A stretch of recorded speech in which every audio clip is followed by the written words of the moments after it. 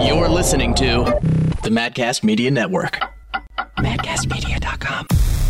Today's episode is brought to you by the best store in the universe. Thousands of shirts, but not really. Shop now and support the show at MaddoxRules.com.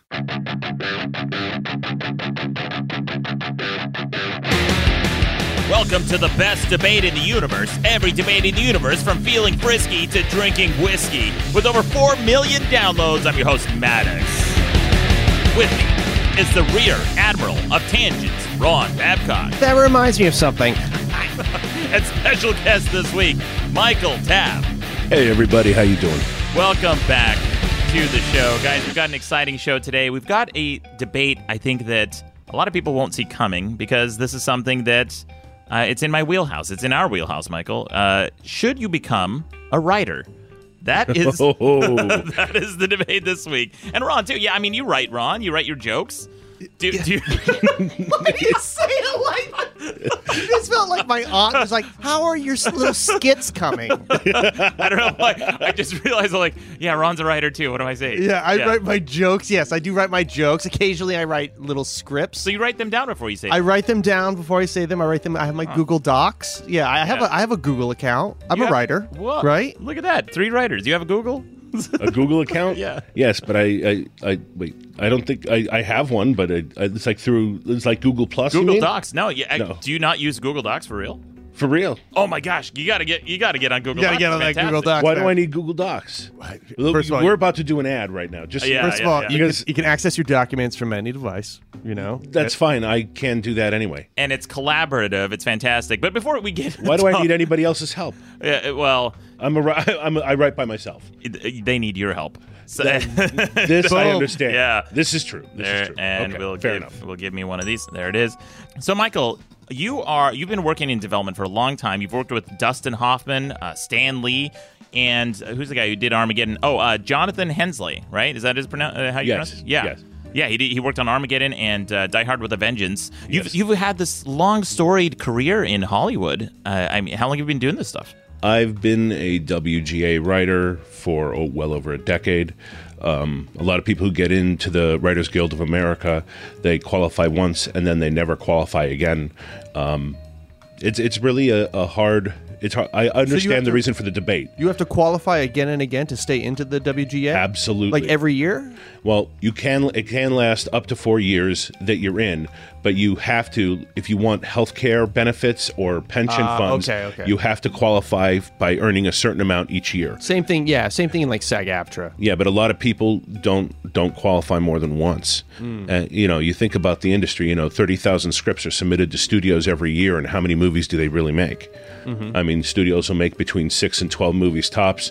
You're looking at, a couple hundred movies, to 250 movies maybe on a good year, right? Yeah. That really get some decent theatrical representation.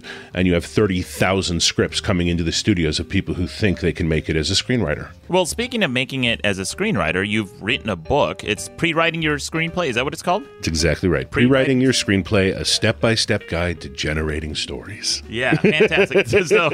so when, for people who are interested in becoming a writer, it's an invaluable resource. Well, here's the thing. I'm interested in becoming a pre-writer. So I think this book really speaks to me. Well, basically what the book is that a lot of people have written a lot of books about analyzing, okay, this is how movies work, and then this is how you write a script, this is the formatting of the script, and then this is how you might edit it. And they kind of cover all these important things you would need to know in a general sense, but nobody breaks down exactly how you do it, why you do it, and how to my whole book takes place before you actually start writing the script. It's about how you put together so you have all the elements ready so that you never get writer's block. It's literally the formula to never have writer's block again and to always have something to write.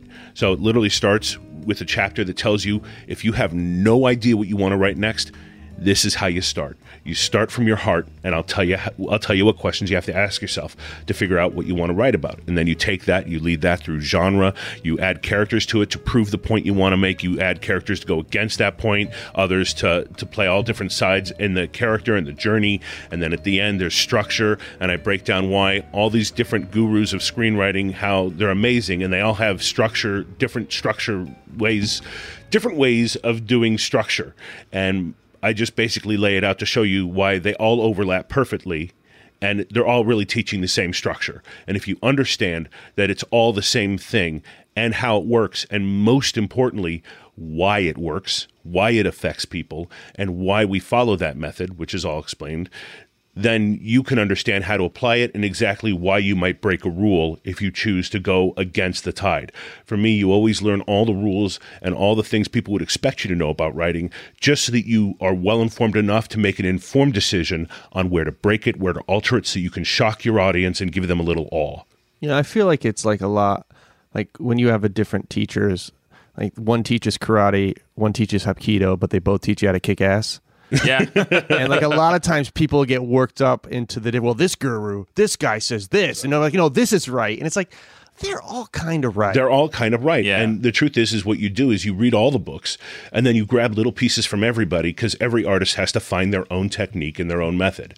And then the end of the book, the last chapter, is if you didn't build from nothing, and somebody, like a lot of the times our work that we get as writers, we are assigned a job. Right. We are given something to adapt. They want to adapt a novel or a comic book, or the producer had this idea for a story he always wanted to tell. Well, it tells you, okay, at the end of it, it shows you, okay, if you have a surface idea for a story, how to dig down deep and find the soul to it, and then explore it coming back out from the bottom back up. So it's like you can either dig down from the surface to figure out the opening all the way down to the core of what a movie is, or you can start at the core and build an idea from there. So no matter how you're approaching a story with an idea in mind already or not, the book kind of shows you the method for how to go dig down deep and then explore from there, and so that everything is layered perfectly, so everything serves everything exactly the way it's being written, to say the statements and argue against them that you are specifically trying to do when you tell your story. Because what good is a story if it doesn't mean anything, if it's not there? Look, we don't ever want to be on a soapbox when we preach story. Never. You don't want to tell anybody what to believe. But if you have a belief and you want to share it, the best way to do that is show them a very convincing argument, post it against, and even the best convincing argument against your idea that you can possibly give. Because only by challenging your ideas and what you want to prove can you actually prove that your ideas have merit. Right. Yeah, that's a very good rhetorical strategy. It's something that John Oliver does very well, and I don't know if people give him enough credit for it, because if you pay attention, people like us who are writers, and we pay attention to these things, and we notice rhetorical devices that people use. It's a technique that's very persuasive. You have to lean into the criticism of your argument. Absolutely. Address it first, and then move on to your argument, because that shows that you're not afraid of the criticism, and you've already anticipated it. So yeah, that's a very useful strategy. So this sounds like something that's right up my alley that I would need to brush up on, because really thinking about story from its core, from its core to the beginning and how it ends, is something that seems like it should be an intrinsic part of a screenwriter's arsenal. Like, you should know how to do that.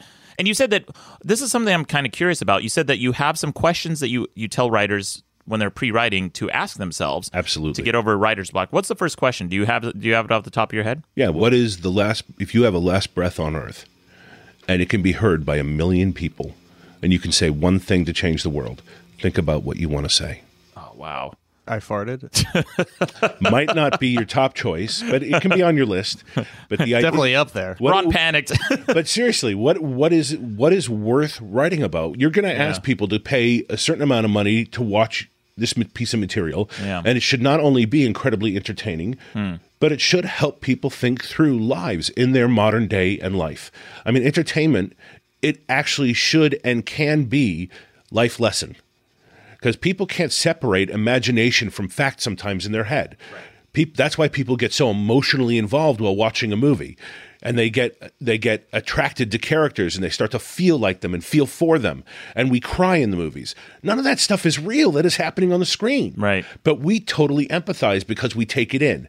And if you can use that tool to say something that will be beneficial to other people, which every movie should, there's no reason not to make a point. There's no reason not to. Otherwise, it's just a bunch of people talking, a bunch of action scenes, and I love action scenes, and I love a bunch of people talking. But if there is no point, there's no heart.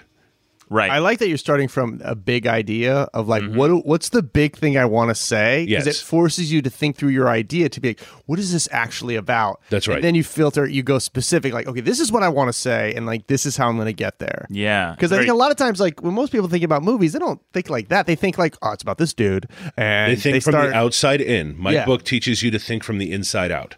Everybody wants to look on the surface for an idea, but to me, that is it can work. People have the ideas that you go to a what if. What if this happened? What if that happened? I read this in the news. I overheard this conversation. And then they try to make a story out of things that occur outside themselves. And because if they haven't heard or seen or read something lately that really fired them up, they have no idea what to write. When I tell you the answer of what to write, you don't need to look outside yourself for the answer to that. You can look outside yourself for the arguments you can make for and against something, but in the end, every writer should be able to write because you have a freaking soul and you've experienced life. You've had your heart broken. There are things that you feel are out of your reach and it freaking kills you. And you need to know, and you have things to say. You have so much to worry about in life. Yeah. And this is a chance to get up out of your chair and talk about those things that dig down deep into you and jab into your soul and really wrestle with it yourself. Because the truth is I write for me. And at the end of the day, when my script is done, whether they produce it or not, the journey was the reward, not the spectacle that is on the screen.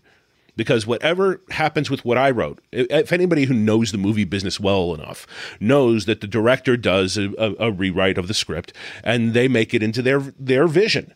It's never going to end up on the screen what I wrote. Right. Nothing I've ever written has ever made it to the screen the way I wrote it at all. Yeah.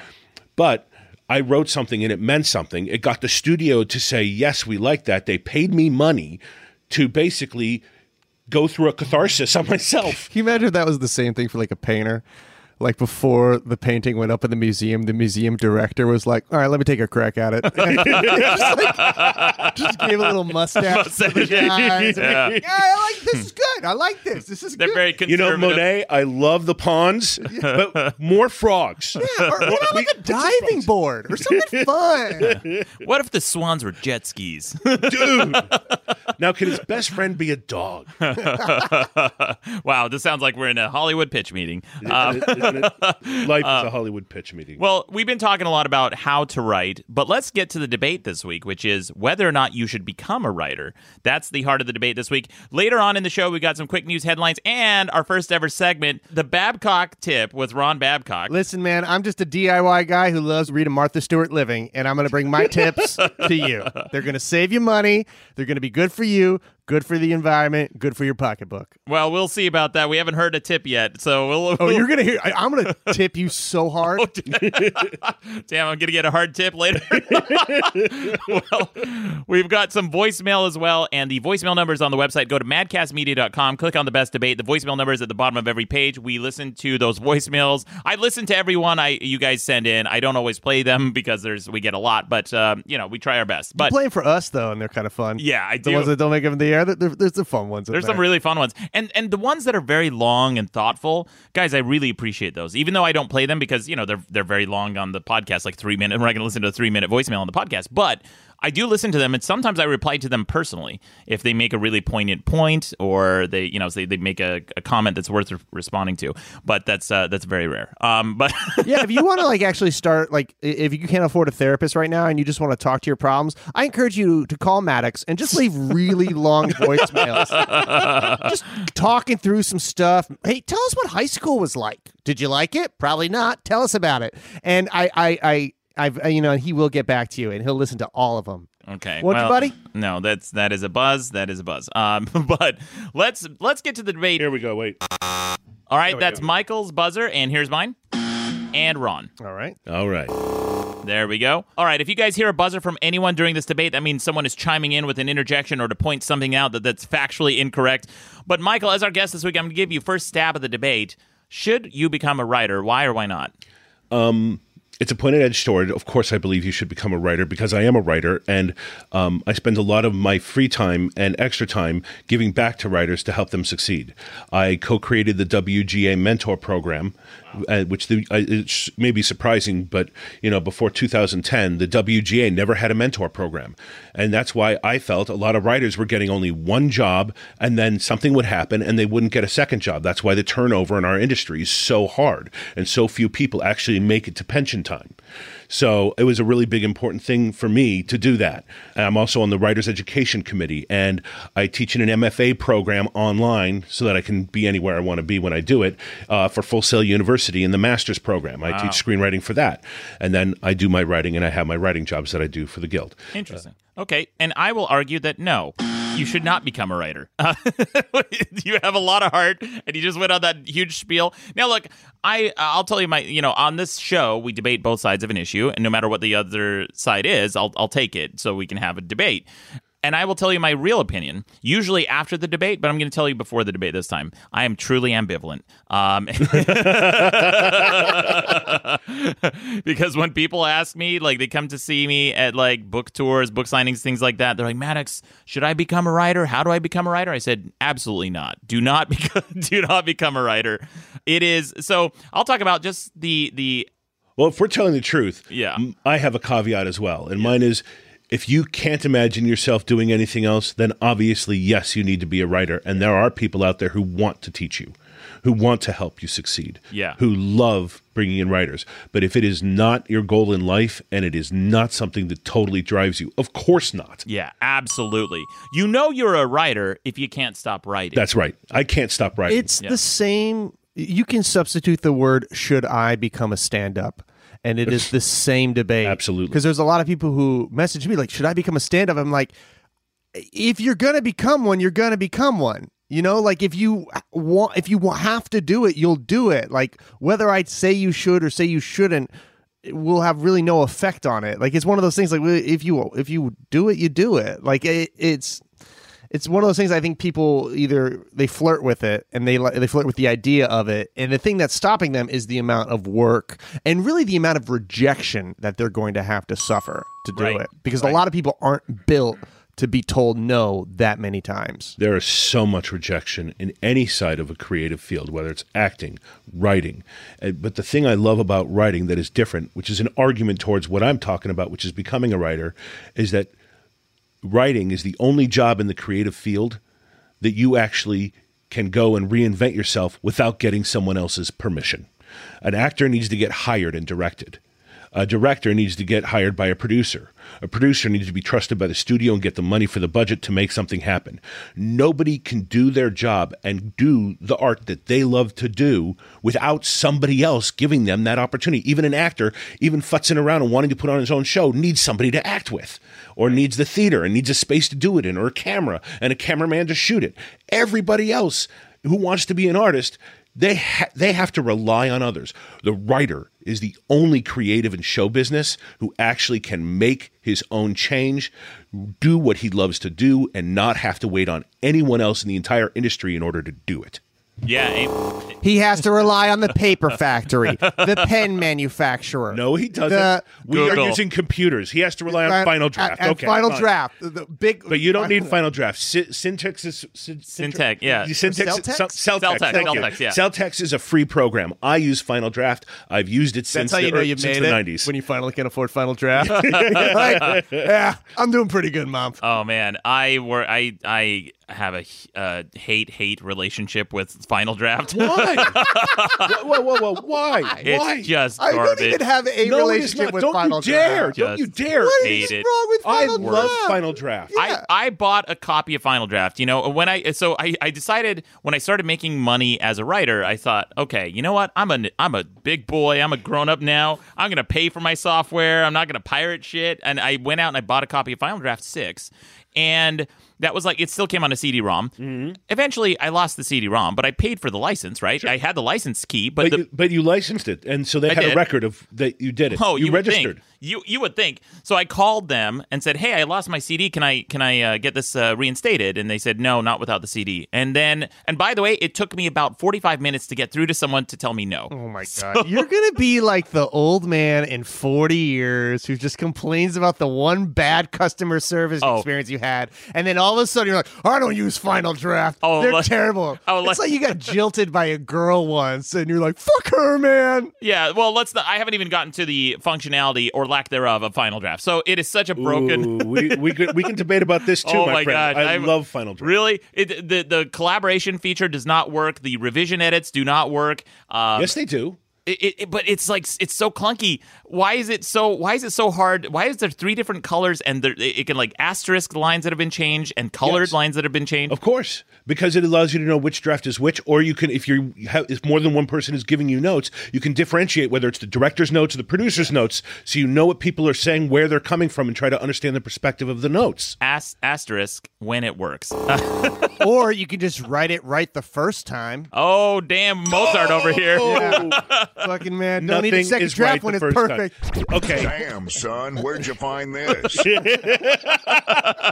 No, dude. You never get it right the first time. That's the biggest misnomer. You know a sophomoric writer or an immature writer when they think they crap gold on the first sitting of the pot. When you finish a script, do you ever go back to the first draft and read it to see the journey that it took? Yes. And sometimes I find something in the first draft that plays better in the new draft than whatever I have now. I always keep my drafts and I number them and I keep them going. I'll have like 40 drafts of the same script because I'm an overwriter. I'm very big on editing and making sure every sentence works, that every line moves as fluidly as possible, that you're succinct, and that everything is directly forwarding the plot from every action line to every spoken line. And if it's not forwarding the plot, it better be revealing something totally unique about the character or cut it. Amen to that. That's what that's like the one rule I always tell writers is to look at the line that you just added or look at the scene or whatever. Mm-hmm. If you don't need it, like imagine that the movie or the scene without it. If it makes no difference, cut it. What is it adding? What are you contributing to the scene? If it's something that, you can literally hit delete and nobody will miss it or remember it. Is it making people laugh? I mean, that's the only thing I can think of. Yeah. The thing that's worse is when they put things in there like somebody's, they take a sip of their coffee or they stare out the window and look at the sunset. It's like, give me a frickin' break. You can do that once in a script if it's at the character low point when they're making a decision to change their life forever or give up. Okay, you get one freebie, but the truth is you don't even need to put that moment in there because the director is going to do that visually anyway. But I do like that you're like, okay you got to earn it. Yes. You got to use it once. For me, it's like when people write status updates on Facebook with all caps. Yeah. I'm like, motherfucker, you better be earning this. Yeah, no kidding. We had our guest Gerald Pyro on the show. He only writes in caps. I will only unfollow him. I just can't handle it. It drives me nuts. Oh, I love it. Because everything I read, he's like saying just innocuous things like, hey, my album's dropping. And it's when I read it in all caps, I'm excited. I feel like it's aggressive. I'm like, yeah, his album is dropping. I once dated a girl who texted a lot in all caps, and I'd be lying if I didn't say that had something to do with the breakup. I just was like, I can't. I don't know how we can build it. You're I don't know. Anti-textist. Yeah. I am. You're an anti-capitalist. It's just too And much.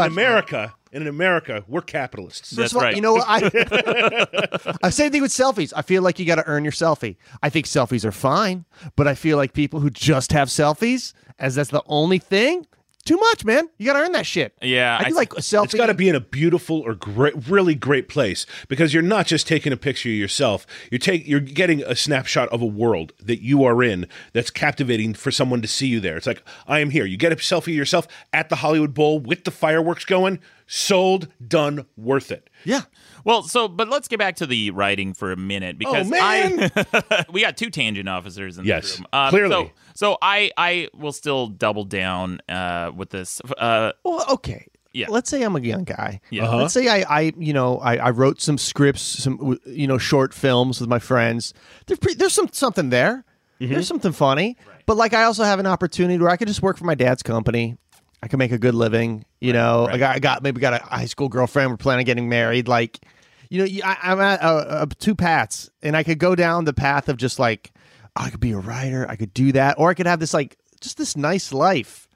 What are you really gonna? And it's like I'm like, I like writing. Yeah, like what would you tell me to do? Do anything but write. Again, like it's like Michael said, if you're gonna be a writer, you don't have to ask. You can't stop doing it. That's right. If you're asking yourself if I should be writing, then you should not. Don't waste your time. Yeah.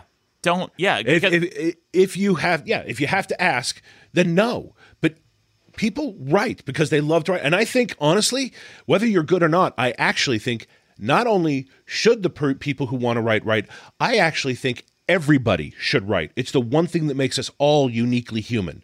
Well, is our ability to communicate on the page. It doesn't mean it should ever be shown to anybody. Okay, thank God. Okay, but I had my objection button ready. Yeah. But people need to write to crystallize their thoughts. You ever write that email to somebody you never send? You're just like, you want to rip them apart. Right. They said something really awful to you. Right. You write the email because it allows you to face what it is you're thinking about and put it down in tangible terms, and allows you to think about something and crystallize where it is you stand on anything. Right. Writing is one of the greatest ways to figure out who and what you are and what you mean and what it is you believe.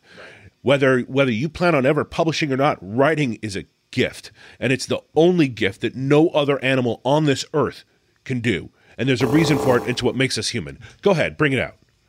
A little tangent. President Harry Truman was very fond of writing rage letters after he felt he was wronged by someone in Congress, or one time his daughter, who was an aspiring singer, got a bad review. He would always write out these rage letters, seal them, and then put them in his desk and never send the letter. That's right. Yeah, same with Abraham. Abraham Lincoln did that famously. They talked about it in that book, How to Win Friends and Influence People, where Abraham Lincoln would rarely ever say anything negative or criticize anyone because he knew that nothing good is going to come of it. But he would write the letter. Dale Carnegie. What's the book that? is by Dale Carnegie. Dale Carnegie. Everybody should buy that book. How to Win Friends and Influence Neighbors. It's really an amazing book about how to get along in the world. It's a great quote. Good reference. Absolutely, yeah. It's a great book, and even the audiobook, the narration is fantastic. It's very well done. It's very peaceful to listen to.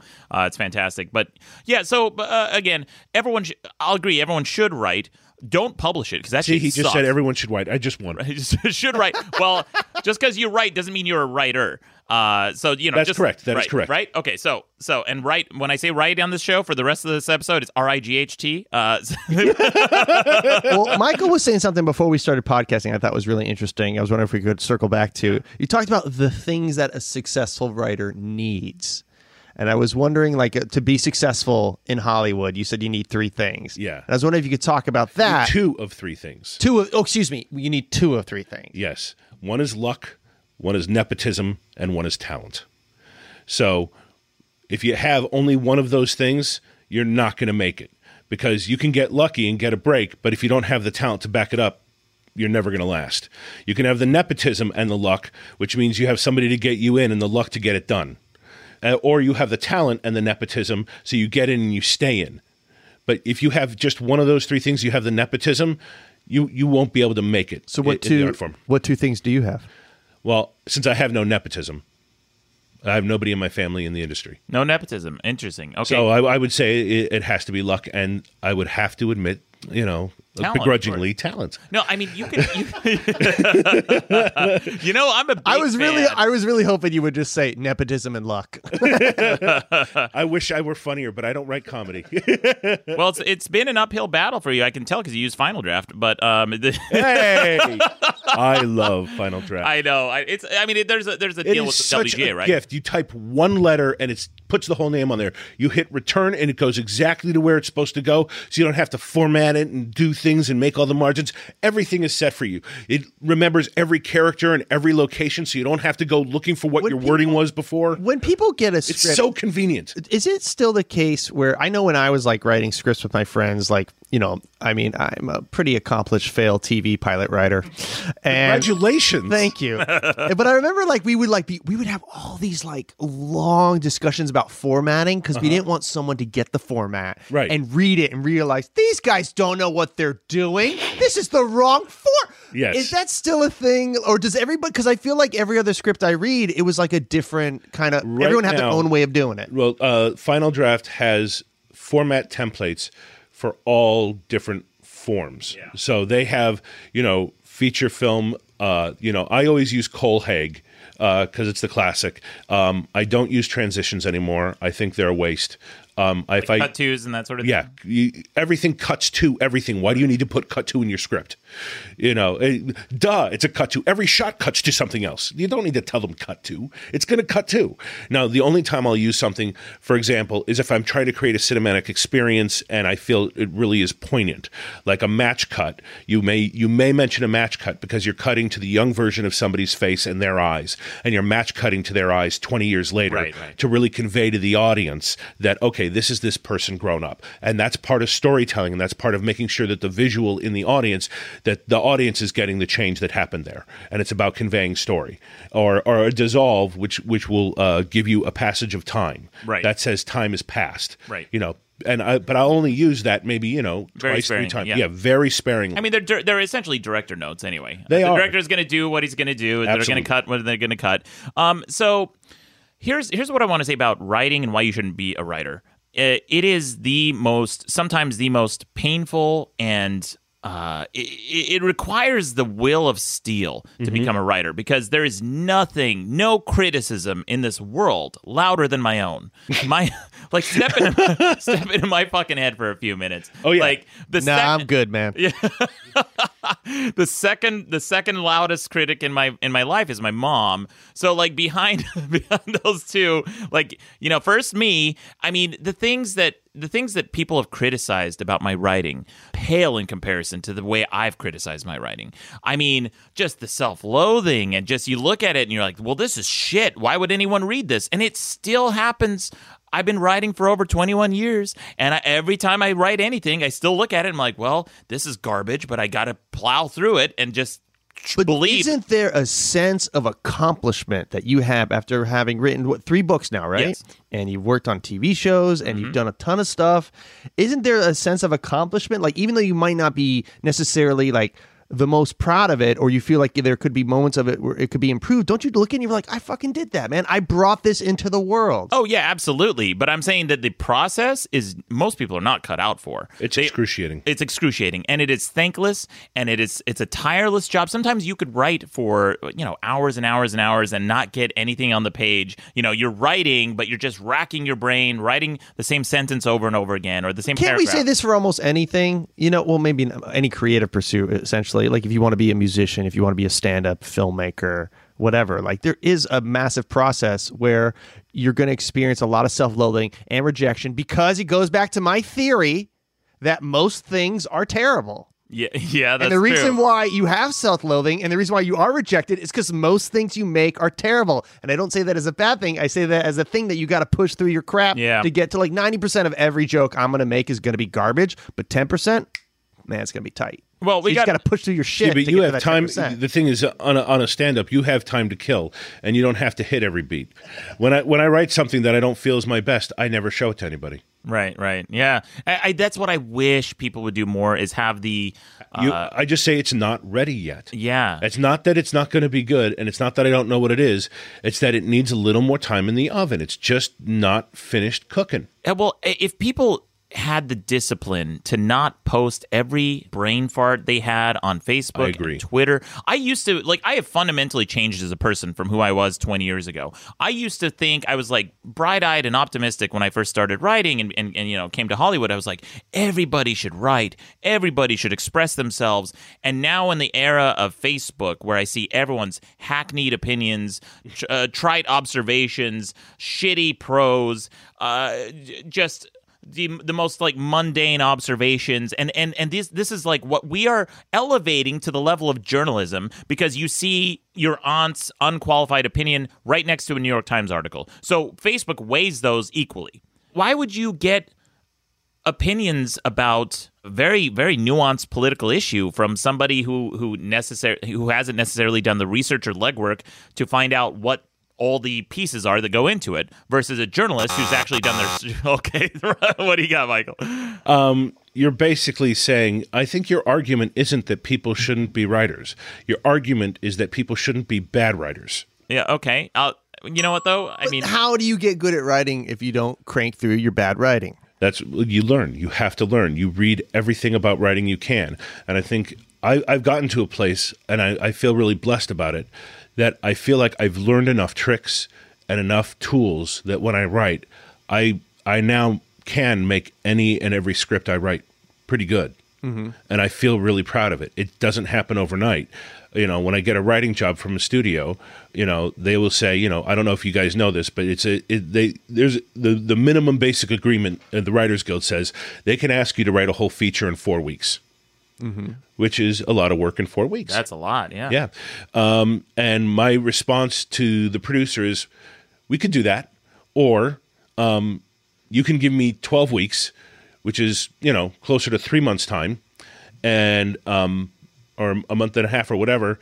And if you give me that time, I'm working 3 times as long for you, or 16 weeks, or 4 times as long. And you're paying me the same price, only when you're going to get it, you're actually going to have something where I will have had the time to make every bit of it as good as it can be, so that you're not kicking things out of the script because they're just not there yet. Because there's a maturation process in writing draft after draft and getting it to where it needs to be. I have a note process I go through. I always take a script and I give it to 3 people first who are not writers and get their feedback, because they'll catch the big problems, the things that a movie theater audience would go, I wish that was there. Do they like doing that? Or yes. Do you like send them like Starbucks movies. gift cards? We're like, hey man, thanks for always reading my shit. No. They actually enjoy it. And then the next round I give it to 3 writers, because then you have more complicated notes and they'll catch the more complicated things the average Joe reader won't catch. And then I will give it to my reps. And after I get their notes, I will then send it to I have an editor friend, and I'm incredibly anal retentive about the wording in my scripts. And this guy makes me look like Spicoli from Fast Times at Ridgemount High. Dude, that's my skull. Okay, so that's how hardcore he is. I thought I had this script as tight as it could be, and he went through it with a red pen and cut 7 pages. Wow. And I was just like, and it was a long script, and it was it had a lot of character arcs and a lot of characters.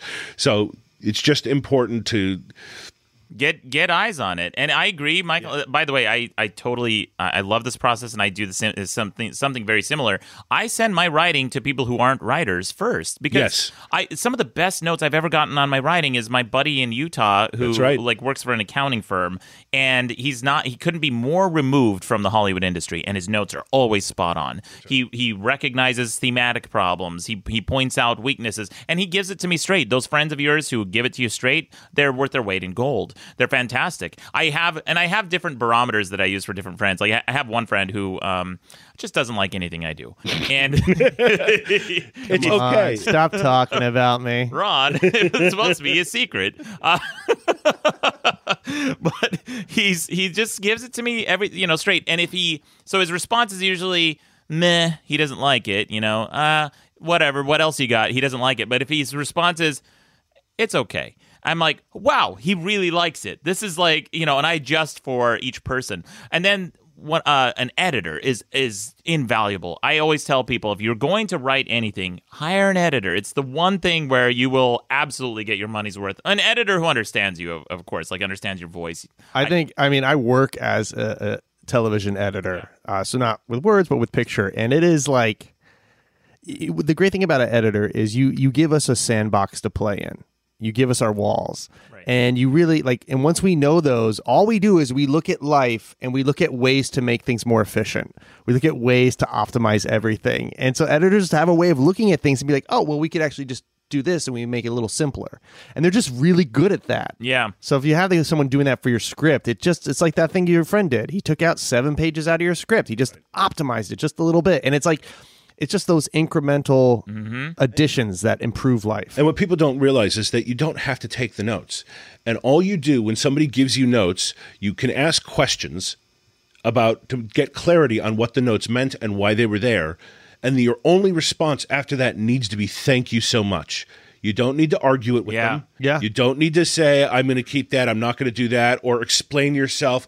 That's do what I any of hate that. giving notes for friends who do that. That's right. You want to give me, because it is a time-consuming process to give notes on a script. So thank the person profusely. Yeah. You get one good read out of a stranger because that's how everything is read. Mm-hmm. In this town, people give it one read, and if they like it, they pass it up to somebody else who will get one read.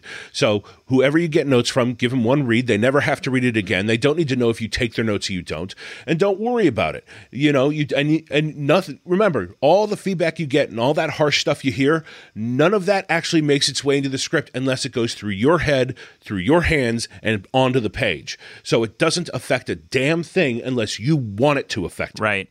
Another note on that point on why people shouldn't be writers is because too many people have huge egos and they can't get over themselves. So if they get notes or if they get their first rejection, they're going to be crushed and crumpled. That doesn't mean it's a reason not to be a writer. That's a reason to be a director. If you can't change what you wrote, then you know what? You're not the person to take it to a studio and sell it. You need to go get a camera crew and go make your story your way and see if you're right. Yes, I guess. And then you may learn your lesson, or you may actually have something. Yeah, I'm very reluctant to, if people are very stubborn with seeing their vision through, I like to at least give them the benefit of doubt and say, okay, well, what evidence is there? What body of work do you have? What have you accomplished that I should look at and say, okay, he's at least had a track record. Like this person has done something that is similar in this style, and we can trust their track record. No one's right all the time. Right. No one, even you bring the most perfect expert director. There's so many Hollywood projects with the best directors, best actors, best screenwriters, and it still fails. And then he cooks in the kitchen, yeah. Or there's just something faulty about the whole process. But if somebody's so stubborn, at least I like to see that they have some track record. But so many writers, without even a track record, become stubborn, dig their heels in. I've given notes to friends who've written novels that they've been trying to sell for like 10 years. I'm like, change this, change that, and they argue with me. Well, then the truth is they need to find a different medium. There are collaborative mediums, and then there are proprietary mediums. And a playwright doesn't have to change. Nobody changes the playwright's words without a playwright's approval. Right. With a film, it's the director's vision. Your stuff is going to get changed, and if you can't accept that, do not write movies unless you're just going to direct it yourself and do it on no budget. And I want to get into a couple points real quickly about why writing is the way to go, okay. Especially now more than ever. Specifically in the time and place in the universe we are at. If you write something and you don't want to go through all the trouble of going through publishing, and I'm going beyond entertainment writing, I'm going to novel writing or article writing. You can set up your own blog. You don't need somebody's approval. You can self-publish your own book. But then I got to call myself a blogger. Well, then don't blog. Then write the book. Okay, and write the book and self-publish it, and you can do it that. I just wrote this book on screenwriting, and I was being urged to self-publish because then I get a bigger cut of everything. But yeah. I was lucky. The #1 publisher of textbooks in the country loved my book, and they wanted more of it, and they paid for an editor to come in to do all that hard stuff. And I'm really proud of it, and they did it. But I could have just published my own book if I wanted to get it out there. And then look at television. People don't realize in 2008, 10 years ago, just 10 years ago, there were under 150 scripted Emmy-nominatable TV shows. It's Emmy season. We can talk about this. Sure. We're now at where there are 500. Wow. 500. It has grown. There is more room. The multiplication due to the birth of streaming and online and device shows and everything. And they're all paying rooms of writers. Yeah. The amount of, they can't hire only the people who have done it before anymore. They need to keep bringing in new blood because the proliferation is so large. If you want to make it in this industry, now is the time. Amen to that. See, I would say I'm leaning more. I was a bit ambivalent, but that last little bit, a lot of passion.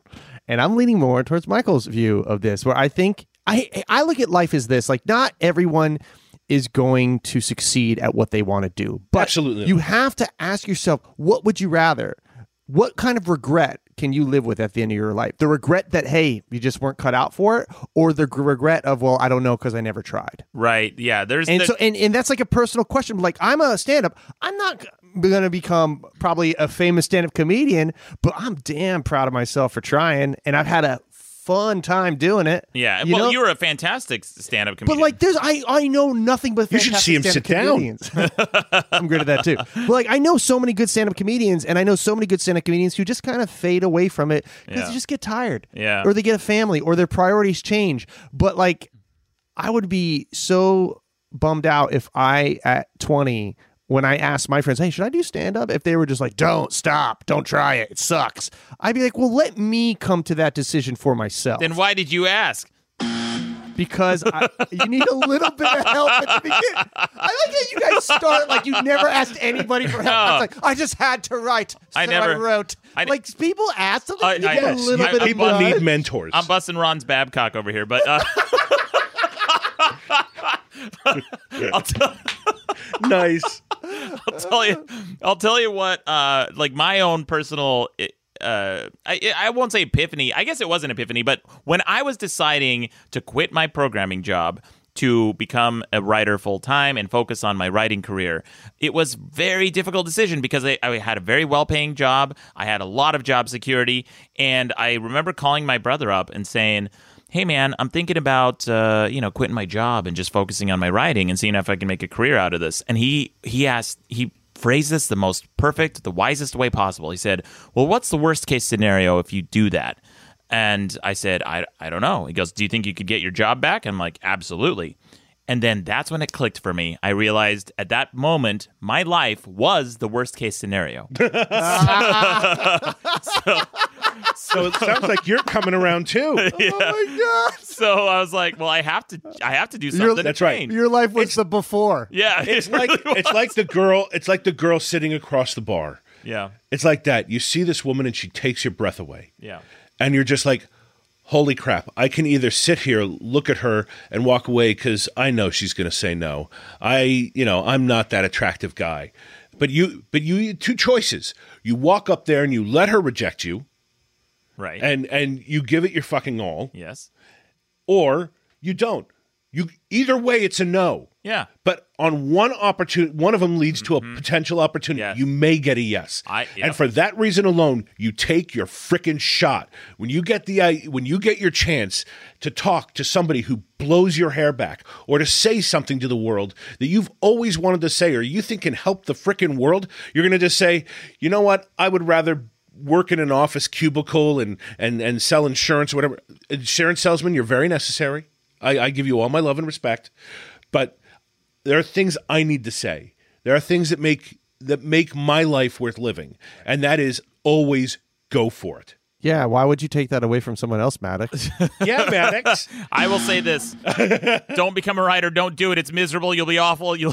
But feel he terrible. just said you should go for it. You know, 2 seconds ago. I think based on what Maddox said, it's a little Well, look, okay. I mean, for myself, it was something that I was already doing at the time, and I thought if I focused on it, I could get more done. And by the way, that was one of the worst decisions in the short term to quit my job because I basically it stifled my writing. You know, I read this in a writing book one time. It said if you want to be a writer, if you want to write, the worst thing you can do is free up your schedule because you're going to do anything but. You're going to clean your house. You're going to organize things. And it took me... Procrastination. Yeah, procrastination. And it took me 2 years to develop a healthy work habit and ethic to be able to get my writing done. I'm actually very good. I call it productive procrastination, where I get things done. I get so much done that need to get done. That do. It just have nothing to do with the writing. But they're not the most important thing that needs to get done. Like, yeah, I do need to renew my AAA membership. Yeah. Or I do need to go through my tax documents and scan them into my computer.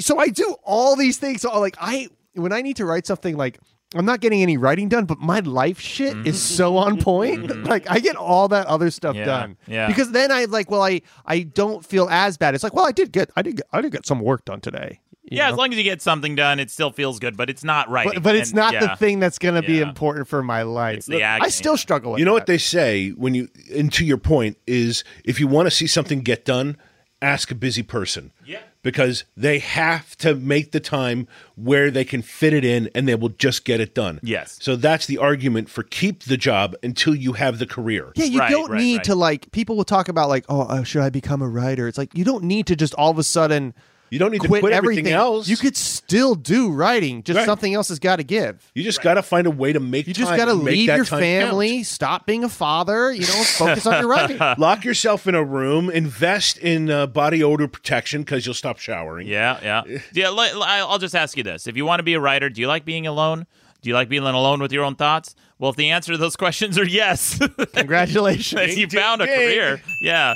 There you go. We got some super chats. We got one from Pavich Bavin says, doesn't Maddox have an I'm a writer button? I do not, but I'll look into that. Stan Morris for 199 says, just the tip with Ron Babcock. That's maybe that should be the segment. Or we got Babcock tips. That's awesome. Yeah, the Babcock tip coming up. And then we've got another one from Pavich Bavin for $5. Says, number one reason not to become a writer, there are easier ways to make more money. What do you say to that, Michael? Because I think that's what Ron was about saying. making money, though? I mean, if you have a family... if it's about money, don't do it. Yeah, don't do it. No, If it's no, about no, money, yeah. Get into finance and go into banking. Literally go into the business of money. Go where they make the money. It's not rocket science. If you want to be famous, make a reality show. You don't have to be that creative. You just have to be outrageous. If you want to make money, there are any other business is better for that. Writing is hard, and you can't control who's going to read you, when it's going to happen, and you're just waiting for people to discover you. If you really want to make money, get into stand-up. You can make literally thousands, if not hundreds of dollars a year. Yeah, you know those 20s you get when you show up to a comedy club. If they don't comp you your drinks, sometimes they'll give you 320s. It's crazy. You get $60. Sometimes. Damn. Yeah. Things are going pretty good for the old Babcock. Nice. I didn't know you were making that stand-up cheddar. Nice. All right, guys. Well, we should wrap up this debate. Any final words, Michael? Why should people become writers? If you have to ask, you don't. It's not your thing. But if you need to write. And I think everybody should write. Just write. Just do it. And look, if you don't know the trade and you don't know what you're doing and you don't read the books, don't expect your stuff to sell. Don't be precious about your words. Don't, think that when you write something the first time, it's going to be great. Writing is rewriting. And so you have to just really give it your all. If you don't give it your all and you don't study it and you don't learn what works and what doesn't and read all the masters and really put in all that time, then you don't want it bad enough and you're not going to make it as a writer. Amen to that. And I will say this as my final argument is don't become a writer. You'll be miserable. It's horrible. I love it. I wouldn't do anything else with my life. Don't do it, guys. I'm trying to save you. In the chat room, Pavich Bavin says, Maddox is fucking crazy. Didn't he change the host file of Facebook to be more productive? That's true. So on your computer, there's it's really deep in your your operating system files, but there's a file called hosts, and in it you can block certain websites. So in order to force myself to be productive, I will block Facebook, Twitter, Reddit, any website, even Google News for a while because I became addicted to just checking the news every What about few minutes. Pornhub? Yeah, like RedTube. You could block that. But did you block that? No, I never check it. So you weren't dedicated. Yeah, no, I decided a long time ago I'm never going to go to any of those sites because I don't trust them. I think there's malware and a bunch of garbage on them. So I just have to draw my own porn. Animation, all new reasons. Yeah. I love your DIY aesthetic. Right.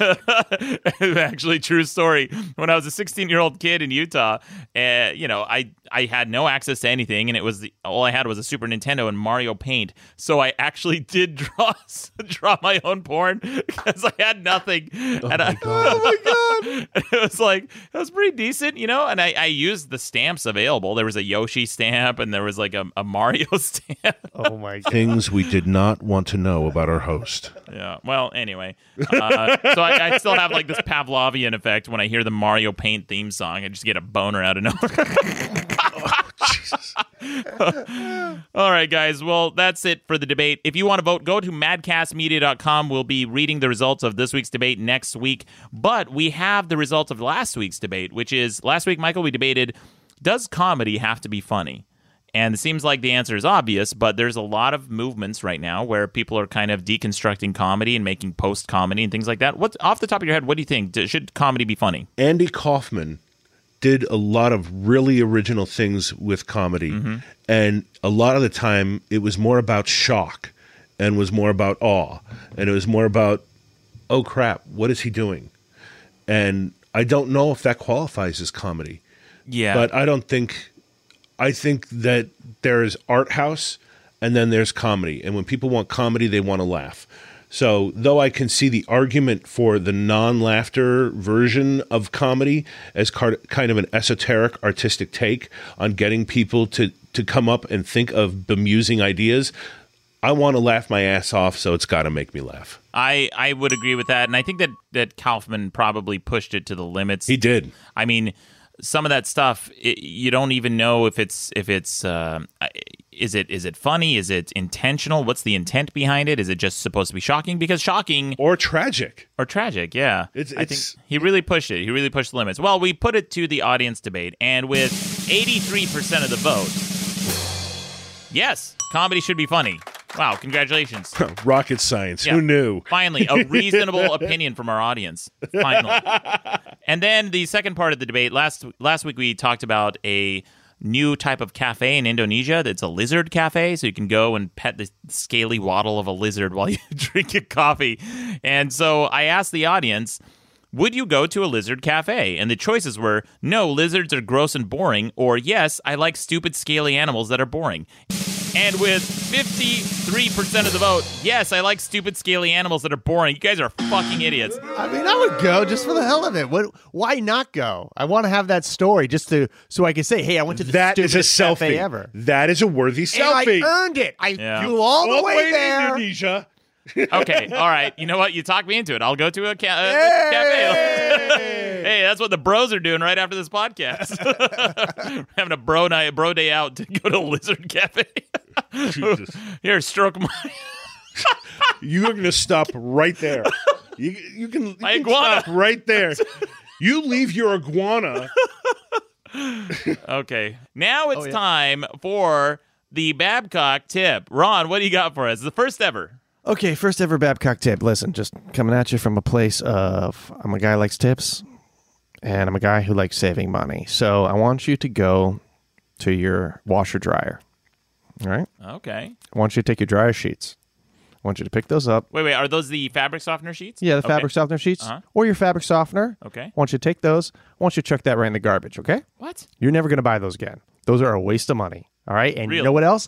It's the shit in the dryer sheets that you're putting on your clothes. They say, yeah, it's fine. Guess what? It's not fine. There's a lot of weird shit that they put in there. It's not okay to put that on your clothes and then on you. So what do? They make your clothes smell nice. Yeah, make my clothes smell nice so I can like mask the flavor of Maddox. Yeah. Here's what you're going to get instead of those. All right. Now, the dryer sheets cost, I don't know, maybe like $4-5, or they're like $2 for like a 36 count. Yeah. You're up to $10 for the 350 count. Yeah. So instead of spending $10 on that thing that you're going to have to buy for the rest of your life, I want you to get a set of wool dryer balls. Wool dryer balls. Yeah, they're about a little bit bigger than a tennis ball. Okay. They're wool. They come 3 to a pack. You get them on Amazon for $8. You put those in your dryer. Those replace your dryer sheets. Now, what they do is, in addition to taking out the static cling that dryer sheets do, that's like the number one thing they do. They take out the static cling.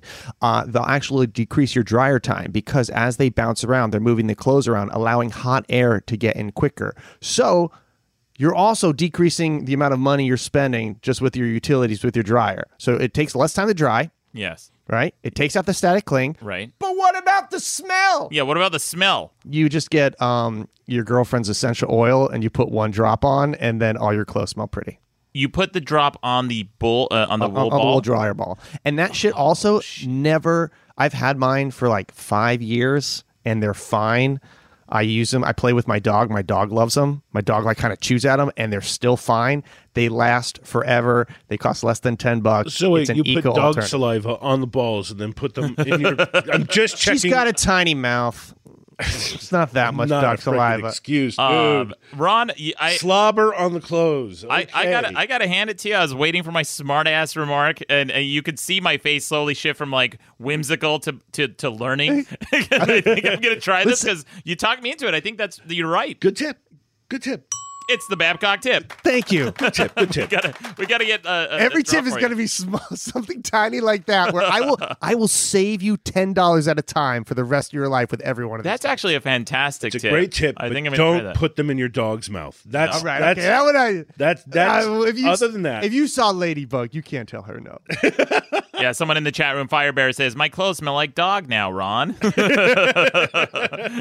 Hooked on Montana says, essential oils cost like $1 million. No, they fucking don't. No, Where are you buying your essential oils? The ones that you put into food that are food safe, absolutely. They cost like $30 a bottle. The ones that you use for like aromatherapy, this shit is so cheap on Amazon. You get like a lavender scent one for like $5, and you buy one bottle of lavender oil. It's like the same thing as buying a jar of cinnamon. It's gonna last you the next 10 years. It's going to last you 10 years. It's going to last me a month. I go through cinnamon like nothing. Oh, What do you do with I cinnamon? eat so much cinnamon. Wait, it's really good for you, actually. That's what everyone says. Dude, it's I put cinnamon in my coffee and like Yeah. on my yogurt in the morning because it's full of a shit ton of magnesium. So if you actually suffer from migraines, cinnamon is actually a really great thing to help magnesium to help decrease the effects of migraines. Well, for a while, so my favorite coffee shop, if you ever come to Los Angeles, and I think they have them in New York now too, is Pete's. Pete's Coffee Shop. It's just Pizza best. Yeah, Pete's my favorite, yeah. I mean, pizza's good, yeah. It's good. I like it better than every artisanal coffee shop. I'm a Groundworks guy. Which one? Groundworks? Groundworks iced coffee is best iced They're coffee I've decent. ever had. Well, so pizza's the best. It's like the same fucking thing. If I know. gave you Groundworks, you give me Pete's, you'd be I like, know. oh, this is great. I think they both serve like Stumptown anyway.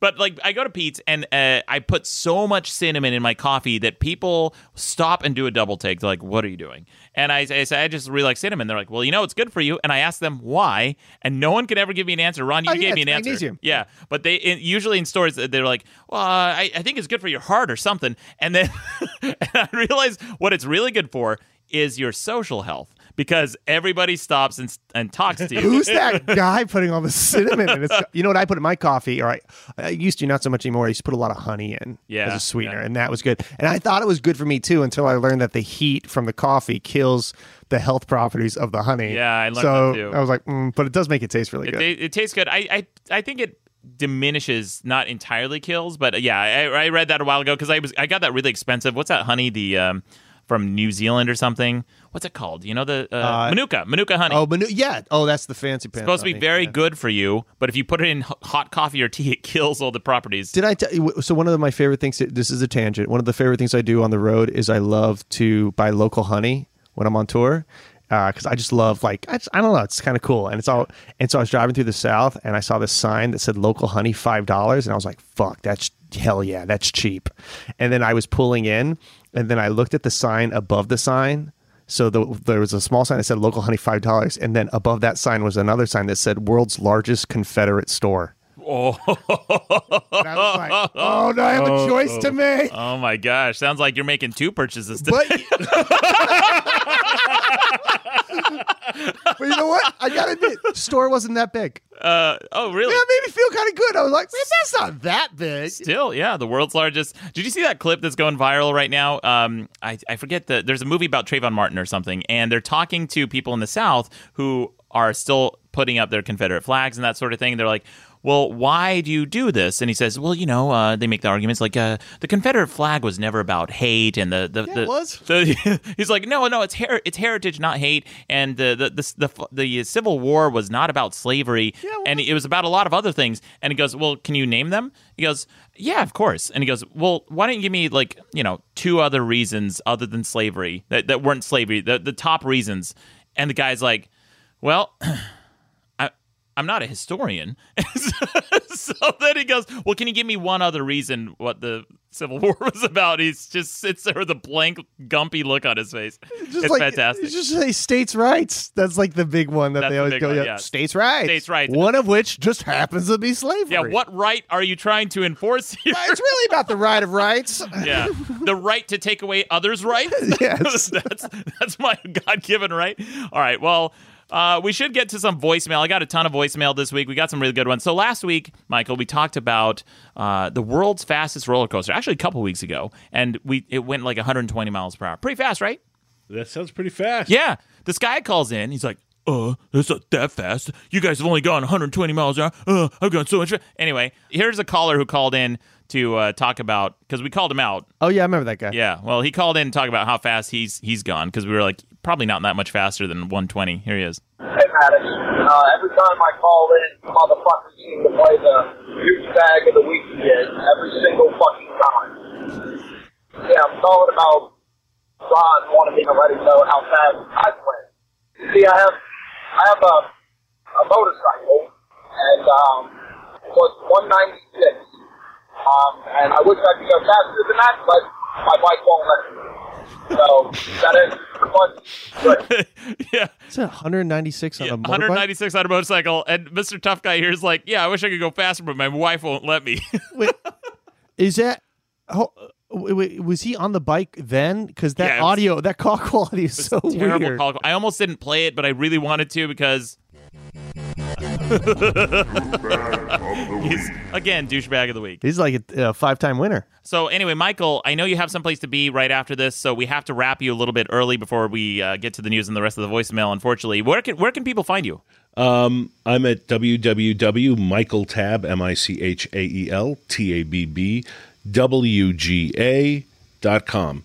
And if you want to follow me on Twitter, it's just Michael Tabb on Twitter. It's at Michael Tabb. That's it. I'm on Pinterest as well. And is the book available for sale right now? It is. It's on Amazon. There's a link on my website that I just gave you. And if you follow that link, I have an associate account. So it costs you the same amount of money, but I'll actually get an extra $1 for it. So and it's called Pre-Writing Your Screenplay. Pre-Writing Your Screenplay, a step-by-step guide to generating stories. And there's so much wisdom. Michael, I cannot thank you enough for coming on. Like, seriously, I know we're like busting your balls about this whole writing debate thing, but I agree with everything you've been saying. It's just fantastic. There's so much wisdom in it. And I actually want to announce my new book that I'm writing called Pre-Writing Your Screenplay.